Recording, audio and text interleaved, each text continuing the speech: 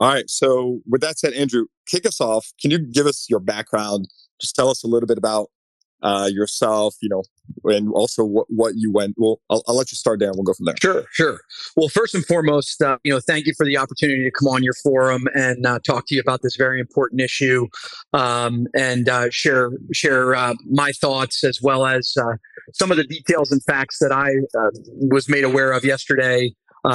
Before the announcement at the LA Auto Show, I was there in attendance before flying back home east here to my home base in Allentown, Pennsylvania. But before I get into that, a little bit about me. I've been in the car business my whole life, full time, about 25 years. Before that, I started in the business. I'm a second generation dealer. Started washing cars, working for my dad, that kind of thing. I'm sure it's a story that you hear quite often. And kind of worked my way up from there, and the rest is history. Became a dealer principal a little over 5 years ago, and I operate Acura, Honda, Hyundai, Mercedes-Benz, and Porsche franchises in Allentown, Pennsylvania, the Lehigh Valley of Pennsylvania, which is about an hour north of Philadelphia and an hour west of New York City.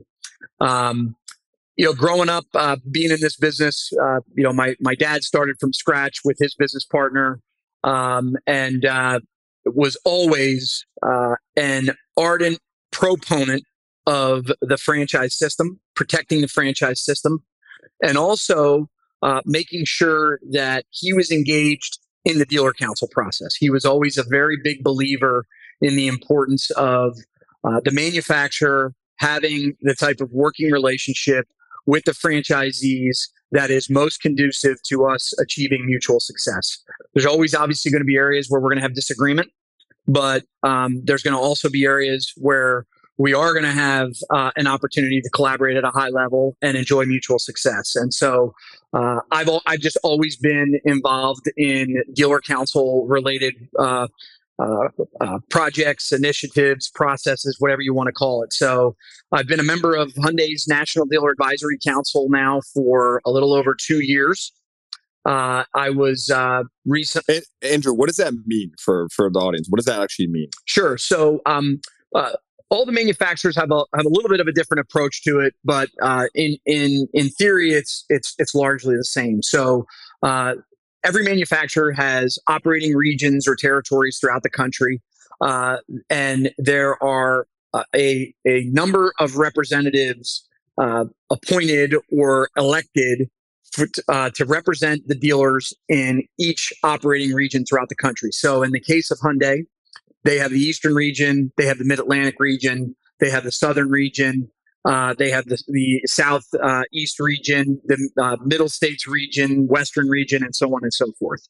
So the way our process works is we have a regional dealer council, which meets quarterly and is comprised of representatives from each of the districts in each of the regions.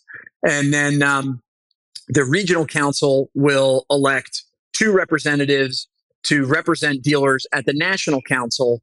And then we go from there. And then we have 4 meetings a year with HMA management, as well as various touch point calls throughout the year, subcommittee calls. And, the topics can range on everything from sales to after sales, which is parts and service, to finance, to customer experience, certainly, dealer development, technology, things along those lines. And so, basically any areas where there's opportunity for collaboration, that's how the committees and the working groups are structured, which ultimately inform the agenda that is discussed at the national meetings, which in Hyundai's case happen quarterly. Some OEMs will do them every 2 months. Some OEMs will do them every month. But again, it's just an opportunity for representatives from the OEM's leadership team to meet with representatives on behalf of the dealer body and talk about the issues that are of most importance at that time for the brand, the industry, the market, so on and so forth. Does that make sense? Got it. So it does. Now, can you tell us why you flew to LA over the last couple of days? Like, what were you doing there? Yeah. What was the agenda there? Yeah, sure. So, it's funny. I was down in Florida in Palm Beach for Brian Pash's Modern Retail Conference the first couple of days of this week. And my wife went down with me. We took a long weekend, and right before I left last Friday, I got a call from my primary liaison at Hyundai, who is responsible for coordinating efforts with the dealer council or with the officers of the dealer council, of which I was one as vice chairman, now incoming chairman, and said, "Listen, we'd like you to fly out for the LA Auto Show for the debut of the 2024 Santa Fe, and attend the press dinner the night before, and then also get an opportunity to meet with some of the executive management team on Thursday before the festivities really kicked off in earnest." And of course, when the leadership team asks you to meet, I try to drop everything because I believe in the power of and the importance of our relationship and of the process. So myself and our outgoing chairman Kevin Riley, we hopped on a plane and flew out and met with the senior leadership team on Wednesday. Had the dinner, got up the next morning, thought we were going to the press conference, and then that's when this announcement about the Amazon partnership was presented to us shortly before it was made public. So that was how this thing kind of played out and how I was made aware. So you did not know about this until you were already there? No, not the extent that was announced yesterday. I think it's important to to note that what most people don't realize is that Hyundai has had a relationship. They've had a partnership, whatever you want to call it, with Amazon, I think since 2018 or 2019. I forget how far back it goes, but dealers have had their inventory listed on Amazon's marketplace for several years now. And it's sort of operated similarly to how we do things on the automotive endemic sites, the sites where people would go to shop for a car, like cars.com or Auto Trader or Car Gurus, stuff like that. It wasn't identical, but it was very similar in how it was structured. Basically, the inventory is listed and the consumer has an opportunity to reach out to the dealer through the Amazon platform or through a link to the dealer's website and the VDP page, the actual listing page on the dealer's website, and start the process of attempting to buy the car if they were so inclined. So the functionality was very similar to what consumers experience on other third-party automotive endemic sites, the sites like I mentioned, cars.com, Auto Trader, Car Gurus, things like that. So that's been around for a while. So Hyundai being in partnership or in a relationship, in a strategic alliance, again, however you want to characterize it, with Amazon is not new. That is not new news. That has been around for several years. What was news was the announcement that was made yesterday about their enhanced collaboration, their enhanced relationship, which really touched three fronts. Obviously, first and foremost was the announcement that we're talking about today, which is the ability for consumers to purchase cars through Amazon. And I want to elaborate on that more in a moment. But in addition to that, there was an announcement made about Alexa being the voice recognition technology that will be in Hyundai products in the future, which is obviously a very big deal. And then the other one was a transition, if you will, for Hyundai to utilizing Amazon web services for a lot of their cloud computing needs across the entire company. So not necessarily a consumer facing or necessarily even directly dealer facing piece of news, but significant nonetheless. I mean, that's a big deal for them to be migrating their technology platforms to Amazon's cloud. So, and I think that'll ultimately be a good thing. So, but as far as I'm sorry, go ahead. Yeah, go ahead. No, I was going to say, like, can you give us a breakdown of each of those sort of one by one? Like, I think what a lot of people are trying to understand is like, what is actually different here? Is this just a big, just PR hype cycle? I think that's the first question. Yeah. I think there's lots of follow-ups of, why is Hyundai working so closely with Amazon on this consumer front? Or is that like a derivative or it's sort of an added bonus for Amazon? It's like, hey, you work with us on the B2B front, we'll we'll work with you on the B2C front. Like, so just give that one, Sure. if you could break it down for us Yeah. and explain each of those different elements of this deal. Because I want to get to the, ultimately I want to get to the point of like, what does this actually mean? Sure. Right? Does our friends or whoever in 18 months, are they buying a new Hyundai on Amazon? Is that real or is it not?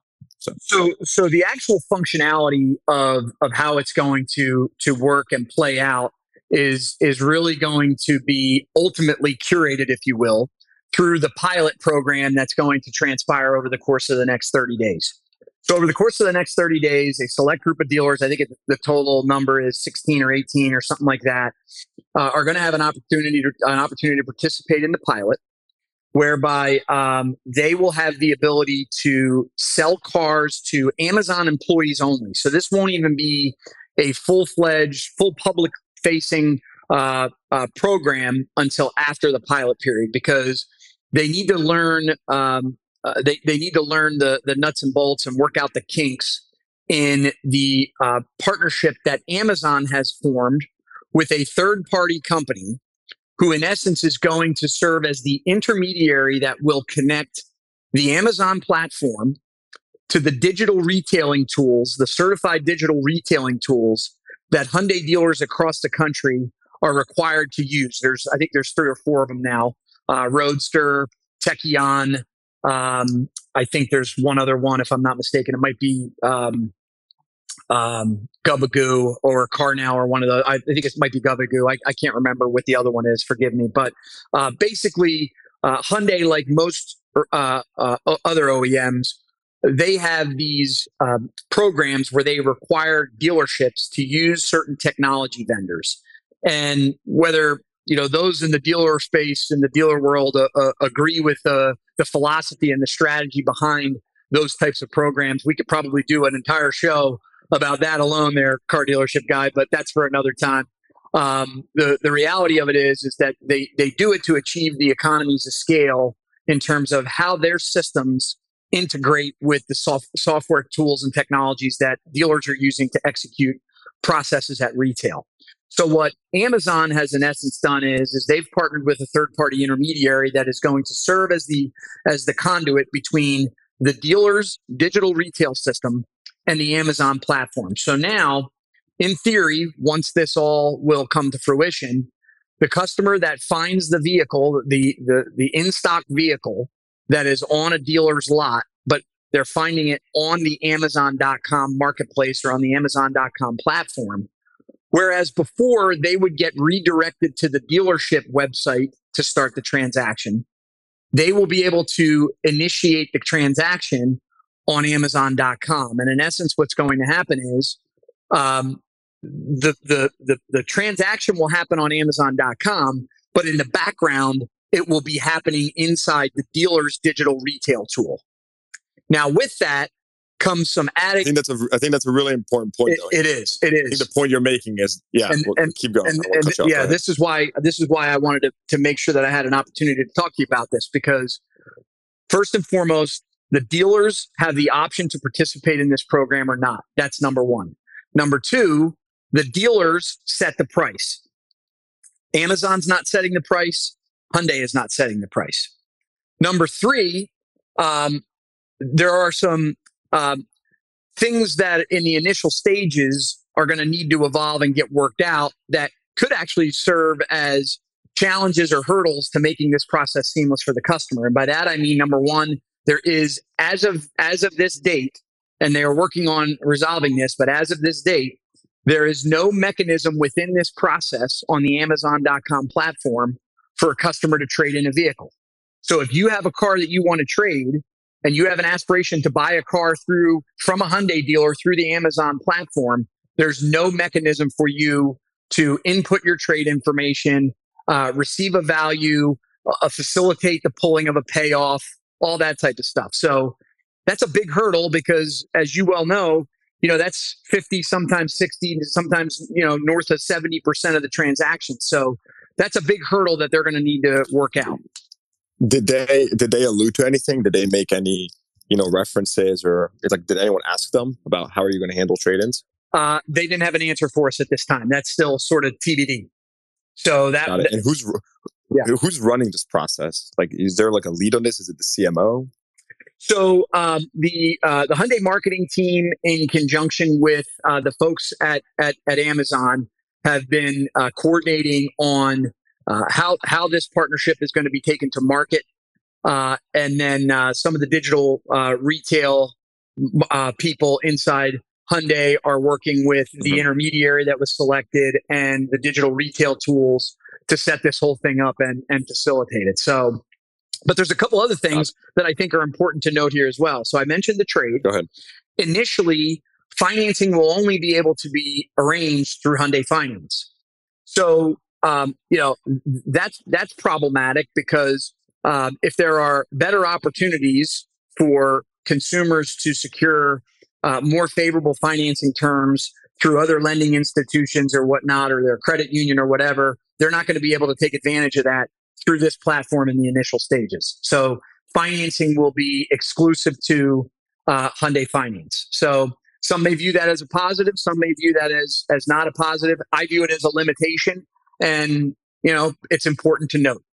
The next important piece is going to be the F&I portion of the transaction, so finance and insurance. So how dealers right now assist customers with arranging for financing and then arranging for the purchase of ancillary protection products like extended service contracts, warranties, tire and wheel protection, things along those lines.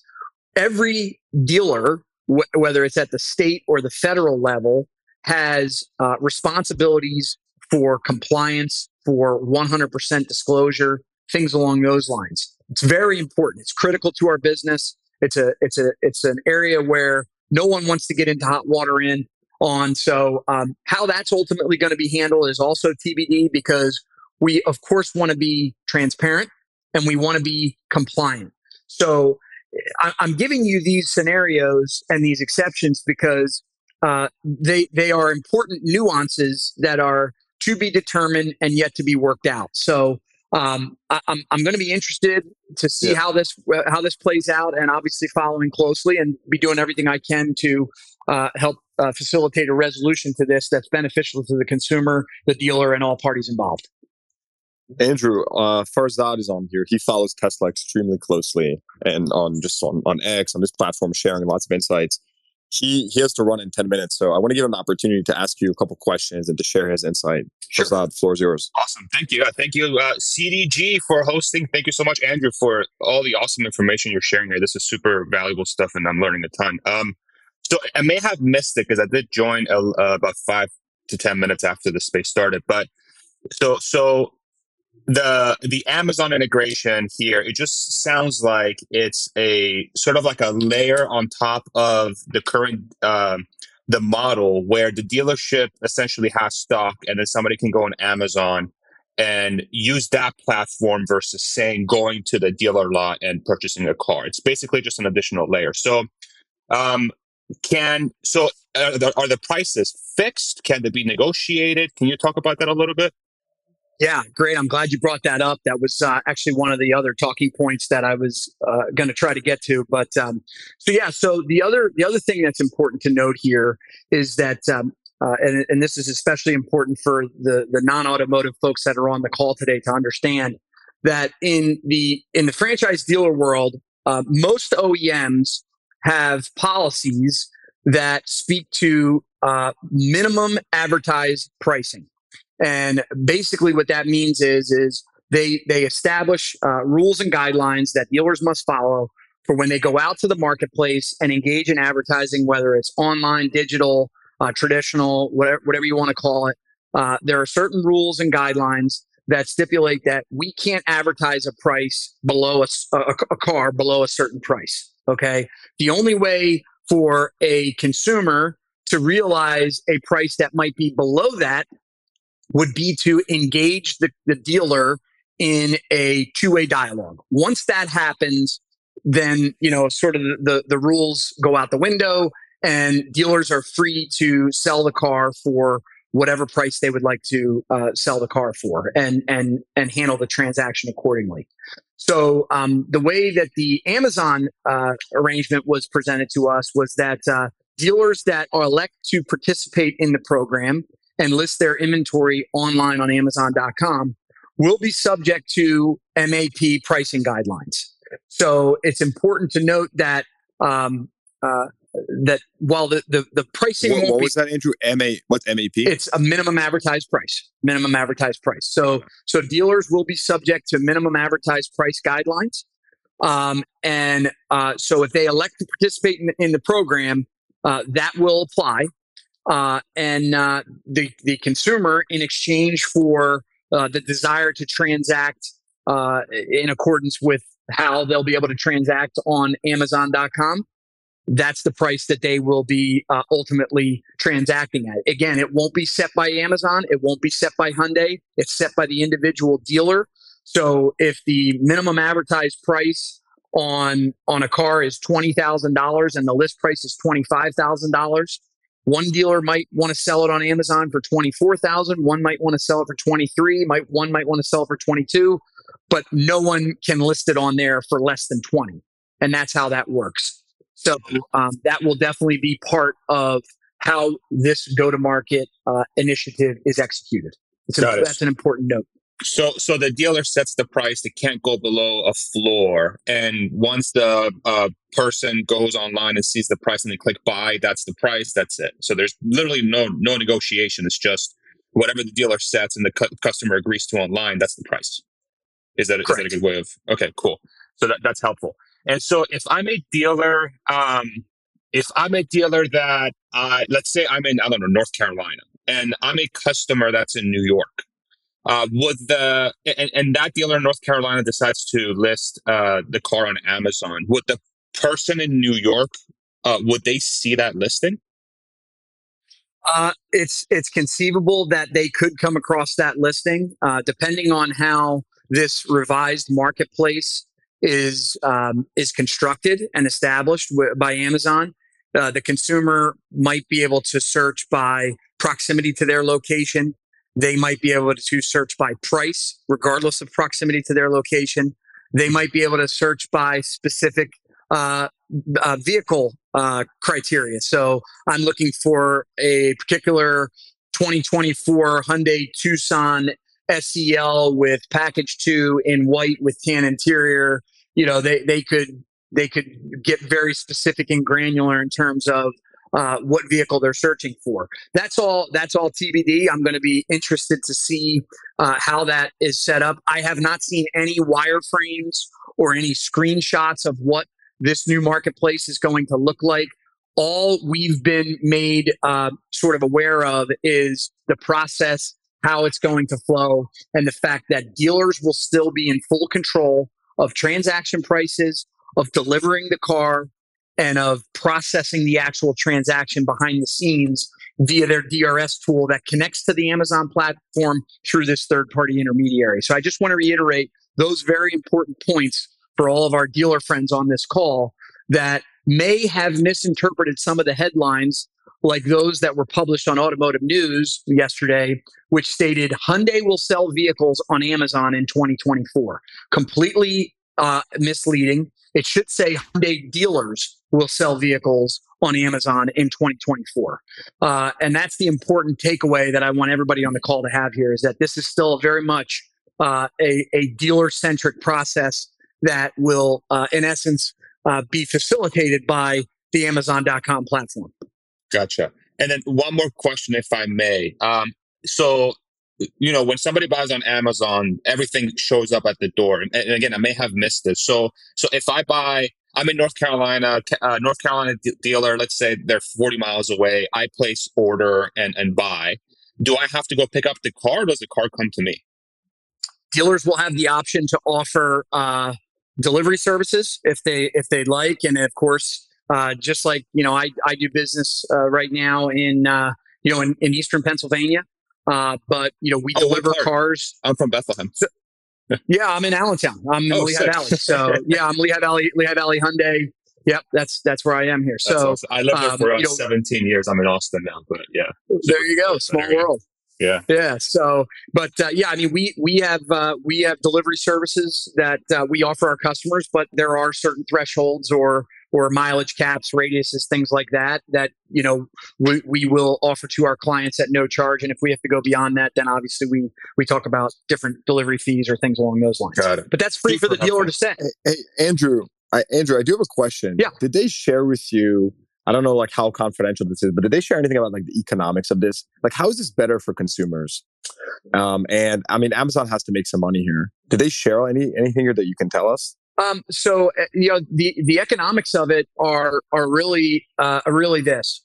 It seems to me that Amazon has a desire to expand their platform to allow people to shop for cars.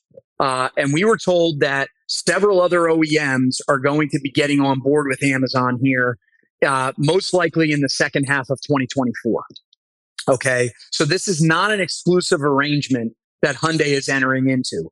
Hyundai is just going to be first to market with this relationship.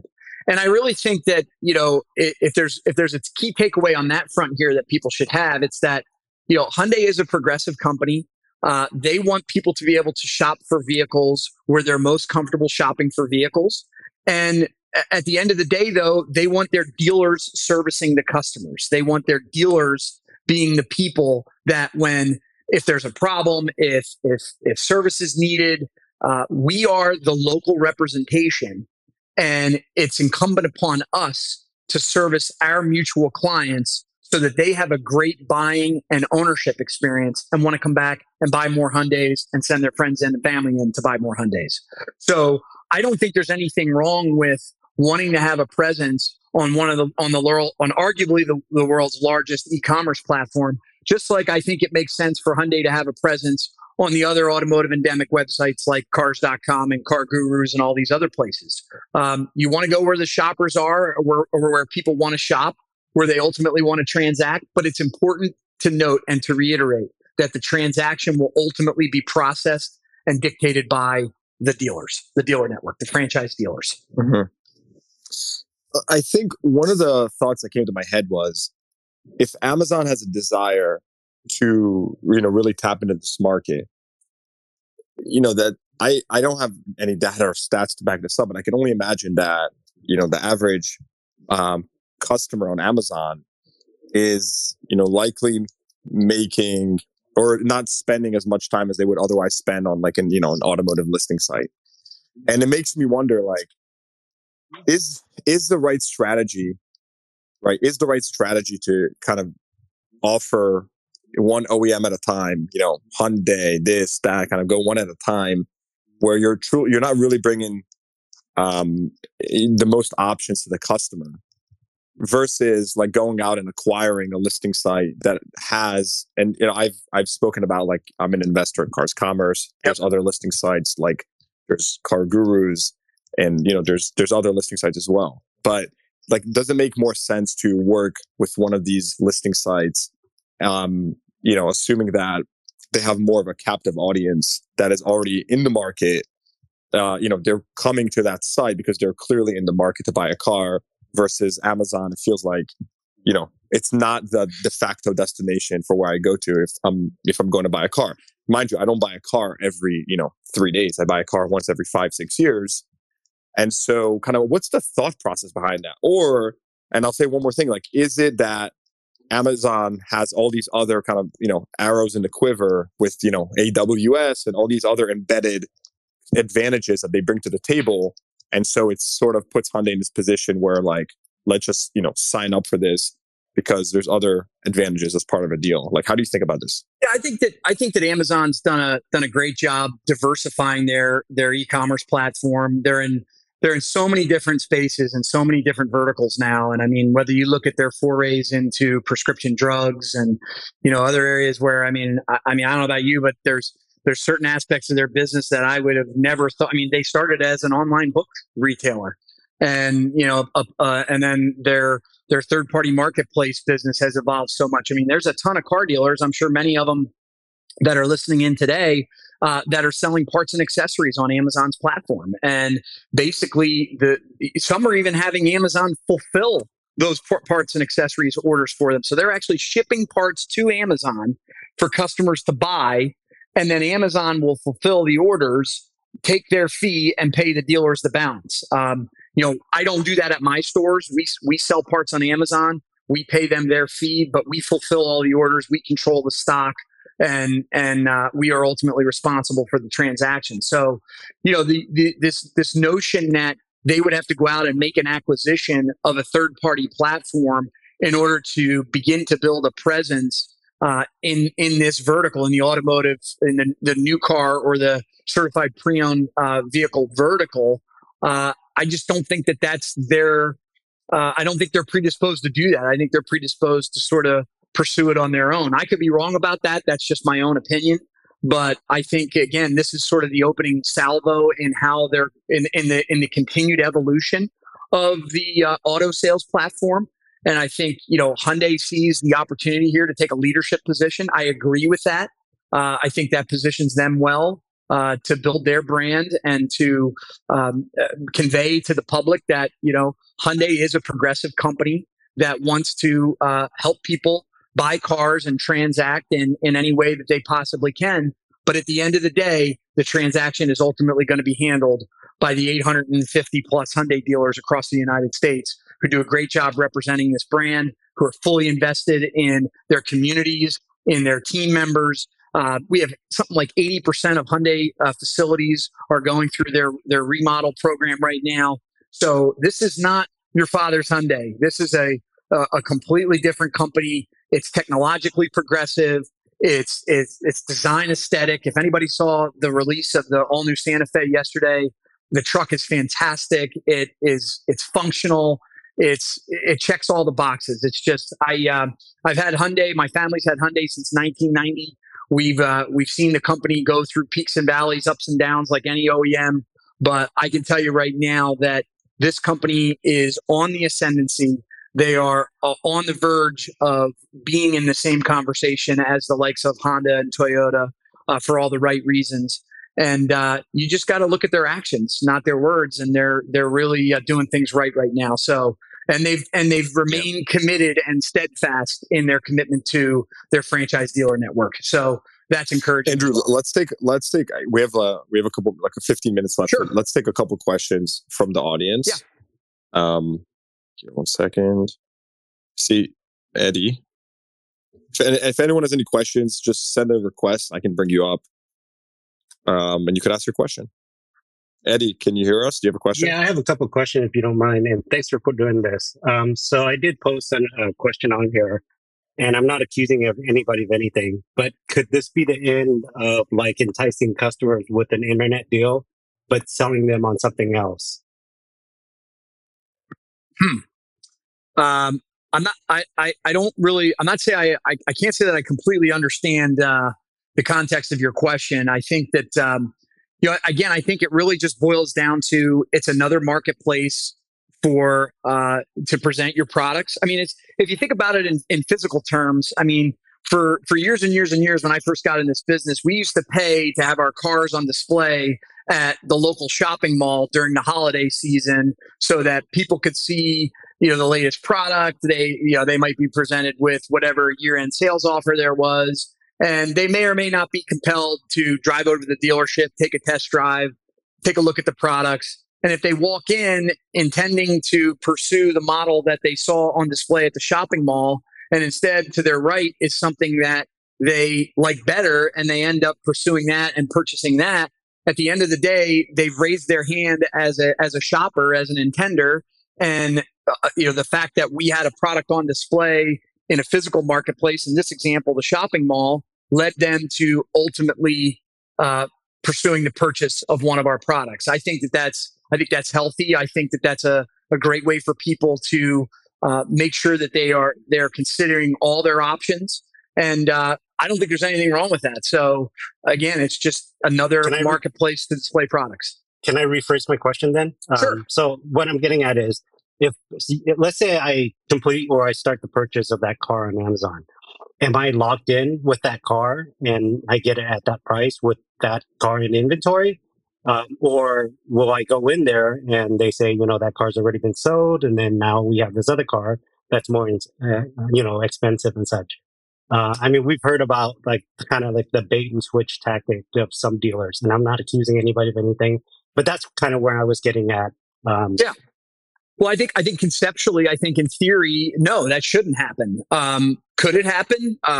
Should it happen? Could it happen? Yeah, it could happen, but should it happen? Absolutely not. There should be full transparency into availability and into pricing and things along those lines. And even if a consumer does decide to pursue the purchase and then fails to take delivery and decides that they want to back out of the transaction, they're certainly within their rights to do that.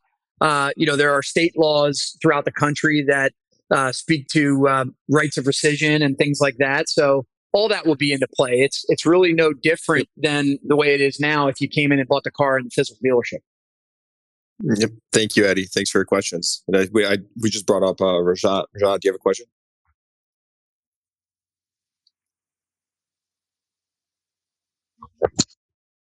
Sorry. Hey, thanks for all the color here. I just had a question on like the F&I process, and you mentioned that it'll be just Hyundai Financial in this case. And does Hyundai give the dealer like a flat fee or a commission if it's sold through Hyundai? Like, does the dealer make any money on the financing like they do at the dealer? And how do the warranty products attachments work here? Thanks. Yeah. So just to clarify and reiterate, the initial stages of this rollout will be exclusive as it relates to F&I. Will be exclusive to Hyundai Finance until such time as the system is built out to handle the offerings from other banks and lending institutions, and certainly aftermarket protection product companies. So, but in the context of just looking at it through, HMF, Hyundai Motor Finance exclusivity right now, Hyundai will have the exclusive opportunity to offer finance and lease terms to customers, as well as protection products like service contracts, warranties, tire and wheel protection, things like that. But from there, how a dealer is compensated or not compensated, it's our understanding. It's the typical relationship. So there are certain fees paid to dealers for arranging financing, things like that. There's obviously a profit margin on protection package sales and things like that. So all of that will continue. Understood. Very helpful. Thanks for doing this. Thank you, Rajat. Hey, Andrew, I do have a quick question on this. Do you not think that this signals, or this is like the first step of the OEMs potentially heading down like dealership disintermediation, or cutting out a dealer? I mean, if you think of let's fast forward for a second, 5 years, 10 years, and let's of course we know there's franchise laws, but let's paint this picture for 1 second where if customers are transacting through Amazon.com, they're financing through an OEM's lender, captive lender, and by that point they're selling themselves on the products, right? Like, does that not threaten the dealership network? How do you think about that? Well, I think there's two ways you could look at that. I mean, I think an academic argument could be made for that, but I just think that once academics go out the window and we start to look at practical realities, I think that there are more reasons than not for them to not go that route and continue to invest in the franchise system. So, franchisees are ambassadors and representatives for these companies in our local markets. We're the face of the company. We are the people that are in the trenches, on the ground, helping our customers when they have challenges, and giving them options to transact, whether it relates to buying a car or servicing a car, doing all that type of stuff. So there are numerous economic reasons for the preservation of the franchise system, not just the philosophical reasons that I just stated, but do they want to assume that financial responsibility for the real estate? Certainly the inventory argument right now, when that car rolls off the assembly line and gets wholesaled to the dealership, the factory is in essence paid for that vehicle. So, if they're having to retain those vehicles until such time as they are retailed, I think you'd be hard pressed to find a CFO at an OEM right now that would be in favor of tying up that type of cash while cars are, sitting waiting to be sold. So there are economic reasons why I think the franchise system makes sense and will continue. There are philosophical reasons that I think I just stated, and there are practical reasons. So I don't think but with all that being said, I think there's opportunity. And again, this is why I believe so strongly in the dealer council process. I do think that there are areas of common ground and opportunities for collaboration where we can align our business processes so that we're delivering on the promise of a better customer experience while preserving the integrity of our business models and the things that make the franchise system the single best delivery mechanism that I think the world has ever seen for retail automotive. Now, maybe I'm a little bit biased, but I think I also have some pretty good factual evidence to fall back on just as much as anything else. So there's arguments for both, but I think the franchise system is here to stay. I want to wrap up in 10 minutes and just go through like winners and losers, like who wins here, who loses here, how much. Let's take 3 more questions and then we'll get to that. Sure. Nikhil, you're up. Just go ahead. Thank you. So thank you for this space. Is very informative. So I have a question for Andrew. Andrew, could you talk more about traditionally a buyer would go to a dealer, a local dealer, perhaps learn through a friend or just seen the dealer and just walks into the dealership, or perhaps goes online, looks at the inventory, and then goes to the dealer, takes a test drive, and then make a purchase decision, right?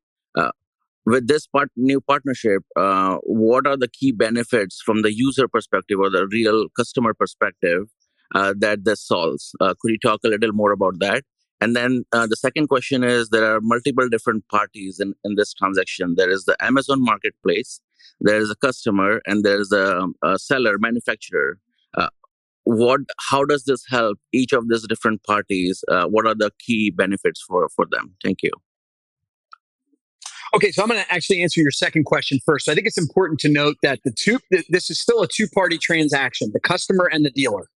The Amazon platform is really nothing more than a shopping marketplace that is facilitating the connection. They're facilitating the connection by virtue of their existence, and then by virtue of the mechanisms that they are employing to connect that customer with our platform here at our dealership, with our digital retailing tool. So, it's really a two-party transaction. The manufacturer is really not party to the actual sales transaction. They were party to the transaction of wholesaling the vehicle to the dealer, who then in turn will retail it to the customer. So again, it's a two-party transaction.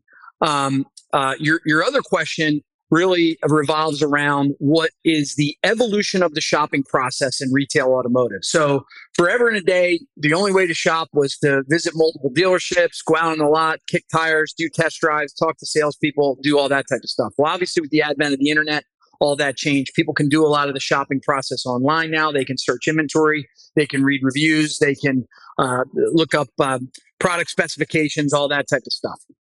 But when COVID hit, there was a big push into digital retail.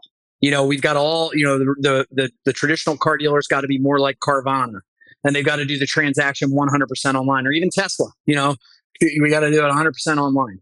Well, I think as COVID obviously began to go by the wayside, this whole notion of an omni-channel retail experience began to become a lot more pervasive. And I think it is the future for how people will shop for vehicles. And for those of you that are on that don't understand what the omni-channel retail concept is, basically it means, in short, if a customer wants to transact 100% online, 100% in store, or a combination of the two, we're going to have the tools, the technologies, and the processes that enable exactly that to happen. Any one of those three things. So if you start the shopping process on one of my websites and you decide you want to finish up in the store, we can make that happen. If you want to do it 100% online and have the vehicle delivered to you, we can do that. If you just want to, quickly search my inventory to see if I have a car in stock that you want to buy, you never reach out to one of my sales consultants or one of my call center team members, and you just decide to show up at the dealership and say, I want to buy this car, we can make that happen 100% in person. So I think that this is just an extension. This Amazon partnership is just an extension of what is the future of automotive retail, in that we want to go where the customers want to transact, and we want to deliver the type of experience that they want on their terms, from the standpoint of, again, 100% online, 100% in store, or a combination of the two. Sounds good. Thank you, Andrew. Just a quick follow-up. Is this limited to new cars or certified pre-owned cars, or it could be open to like used cars as well? The Amazon partnership initially is new car exclusive. I believe there are plans to introduce Hyundai certified pre-owned vehicles to the marketplace in the second half of 2024, but that's still TBD based on how the pilot goes and how the process of working out the kinks goes and things like that. Thank you. All right, 2 more questions and we'll get into winners and losers. Let's bring up Benj. Hi there. Hi, Benj. Hi, thanks. Andrew, I am a current shopper for a new 2024 Elantra, and I actually have deposits down at 3 separate dealerships. And I have done extensive searches to make sure that I'm at the ones that present the biggest issue for me, which is markups. How is this product going to disincentivize markups on new cars, which I think is the current biggest issue for new car buyers? So I don't know as though the platform itself will disincentivize markups if a dealer is just inclined to mark up the car. If it's going to serve the purpose of disincentivizing, it's because the platform is going to be a repository for all this inventory to reside so that people can shop and compare. I think again, it's another mechanism to promote transparency and to promote the ability for a customer to compare pricing, compare options, all that type of stuff, just like one could do right now on a platform like Cars.com or AutoTrader or one of those online marketplaces that are endemic to the automotive space. So I don't. Andrew, let me just add something there. Yeah. You're basically saying by simple virtue of having dealers compete on this global marketplace, the free market will work itself out and the prices will, just align with supply and demand. In theory, yes. And in practice, yes, because and this is not revolutionary. This already exists in so many other places around the internet. It just so happens that now it's going to exist on arguably the largest e-commerce platform in the world. So again, this is not a new concept. It's not revolutionary. I just think it's more evolutionary to the process of shopping for and purchasing a vehicle as we get into 2024 and beyond. Well, I appreciate your answer. Thank you very much. Thank you, Benj. All right, one final question, and then Andrew, let's wrap up with winners and losers. Sounds good. Greg Troy. Hey, thank you. Andrew, thanks for clarifying that this isn't exclusive to Hyundai. 2 questions. Who do you think is the next one to fall in line behind the Amazon Web Service AI capability? And to the degree that this is evidence of a fear of missing out on the space race into AI inside of cars, who do you think wins that between Amazon, Google, Alphabet, and Apple, Siri, or Tesla? Wow, two great questions. The first one, who's next? Goodness gracious, your guess is as good as mine. I don't know. It's tough to say. I really would be just taking a stab in the dark. I don't know. I really don't. So I'm unfortunately going to have to take a pass on that because I wouldn't want to get in trouble for speculating and being completely off base or whatever. But not that I would get in trouble, but I just think I want to stay away from that one. And as far as your second question about in-car voice recognition, AI, infotainment compatibility. It's sort of an all-encompassing term. I think right now Google and Apple are in a fortuitous position to ascend to a position of dominance. Having said that, this Amazon announcement does change things. So it's really going to be, I think, a race to see who can partner with the most OEMs and collaborate and integrate at a level that drives value for both the OEM car company, the technology company, and ultimately the customer. And I think we're still in a bit of an arms race there to see how that all shakes out. Personally, I think Apple's doing some really great things. But I'm really interested to see where Amazon and Hyundai go in this partnership because Hyundai, of the brands that I represent, they do an outstanding job with in-car infotainment. I mean, if you look at the JD Power reports and so many of the other reports that speak to Hyundai's leadership position in in-car technology, infotainment, things like that, it's just they tend to make good decisions when it comes to this stuff. So it's going to be interesting to see what happens. Hey, thank you. And I didn't mean to leave out Microsoft. Do you just to follow up? Do you think that there's a chip on board similar to what Tesla manufactures for its vehicles that Amazon will be manufacturing? Great question. I don't know the answer to that, sir. I'm sorry. Thank you very much, Greg. Thank you, Greg.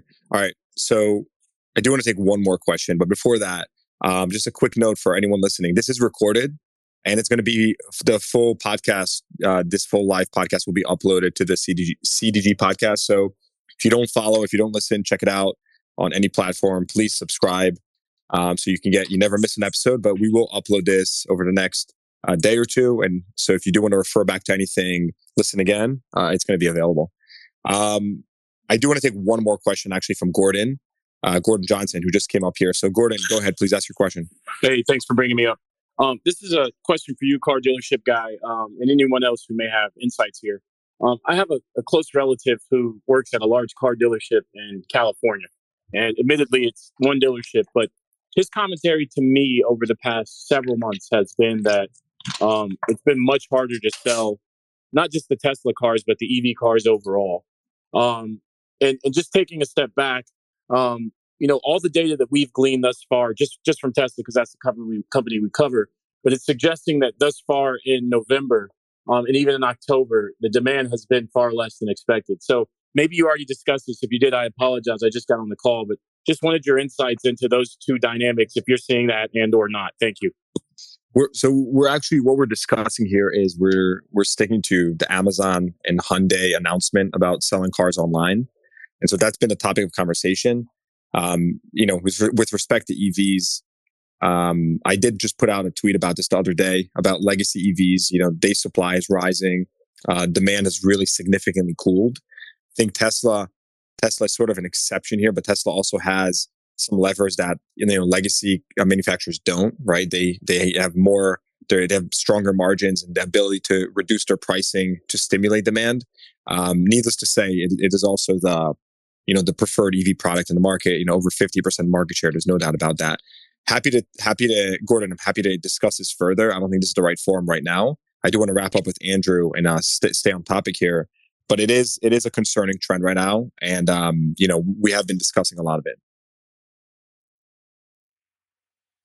So thanks for that. All right, Andrew, let's wrap up winners and losers, right? So let's go out, 3 to 5 years. This plays out. Who actually wins here? Who loses here? Go. So, another great question. I think the clear winners are obviously the consumers who have yet another marketplace that they can go and shop and collect information and have everything they need at their fingertips to make an informed decision. And I think that's. I just think that makes them a clear winner. I think an argument could be made that obviously Hyundai is a winner here in assuming a leadership position in terms of this relationship with Amazon, because again, I think it's indicative of their progressive outlook, their desire to be a leader when it comes to technology, both mechanical technology that propels vehicles. To digital technology that will dictate how we communicate, how we interact, how we process information, and how we go about the process of buying a vehicle, of maintaining a vehicle, and all that type of stuff. So I see Hyundai as a clear winner here as well. Losers. I'm sure there's some people out there that think that dealers are losing here. I don't see evidence of that. Not in how this has been presented to me over the course of the last 24 hours, and as more details have come out. I think again, Hyundai, Jose Munoz, Randy Parker, the leadership team there, they've been adamant about their commitment to the franchise system and to their franchise dealer partners. They've not only said it, but they've acted on it. And so, I take them at their word, but also based on their actions. And I think that bodes well for dealers and consumers as well. So it's tough to pick a loser here. I'm not letting you. I was going to say, listen, I want a loser. I think if there could be one loser here, it could be one of the other marketplace platforms that is maybe exclusive to automotive. If they could see a dramatic decline in shopper activity on their website.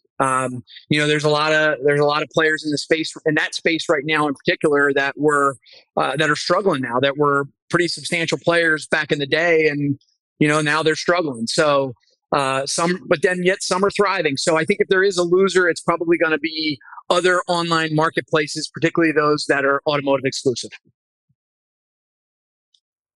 Andrew Wright, thank you so much. Thank you. It's been awesome. Love the impromptu nature. Thanks for coming on. And like I said, we'll get this uploaded to the CDG podcast if anyone wants to re-listen or share with anyone else. And Andrew, we got to get you on the CDG podcast. I'm sure people would want to listen to that. I'd love to. There's so much I love about this business, and I have every desire, and I always take every opportunity to share what I can, because it's the greatest business in the world, and I'm thankful to be a part of it. All right, well, I'm in Mexico. Took a little break to do this. Time for me to go eat some breakfast tacos. So I'm going to let you go. Enjoy. Thank you. Thanks for everyone for tuning in. And this was awesome. All right, talk to you soon. Bye.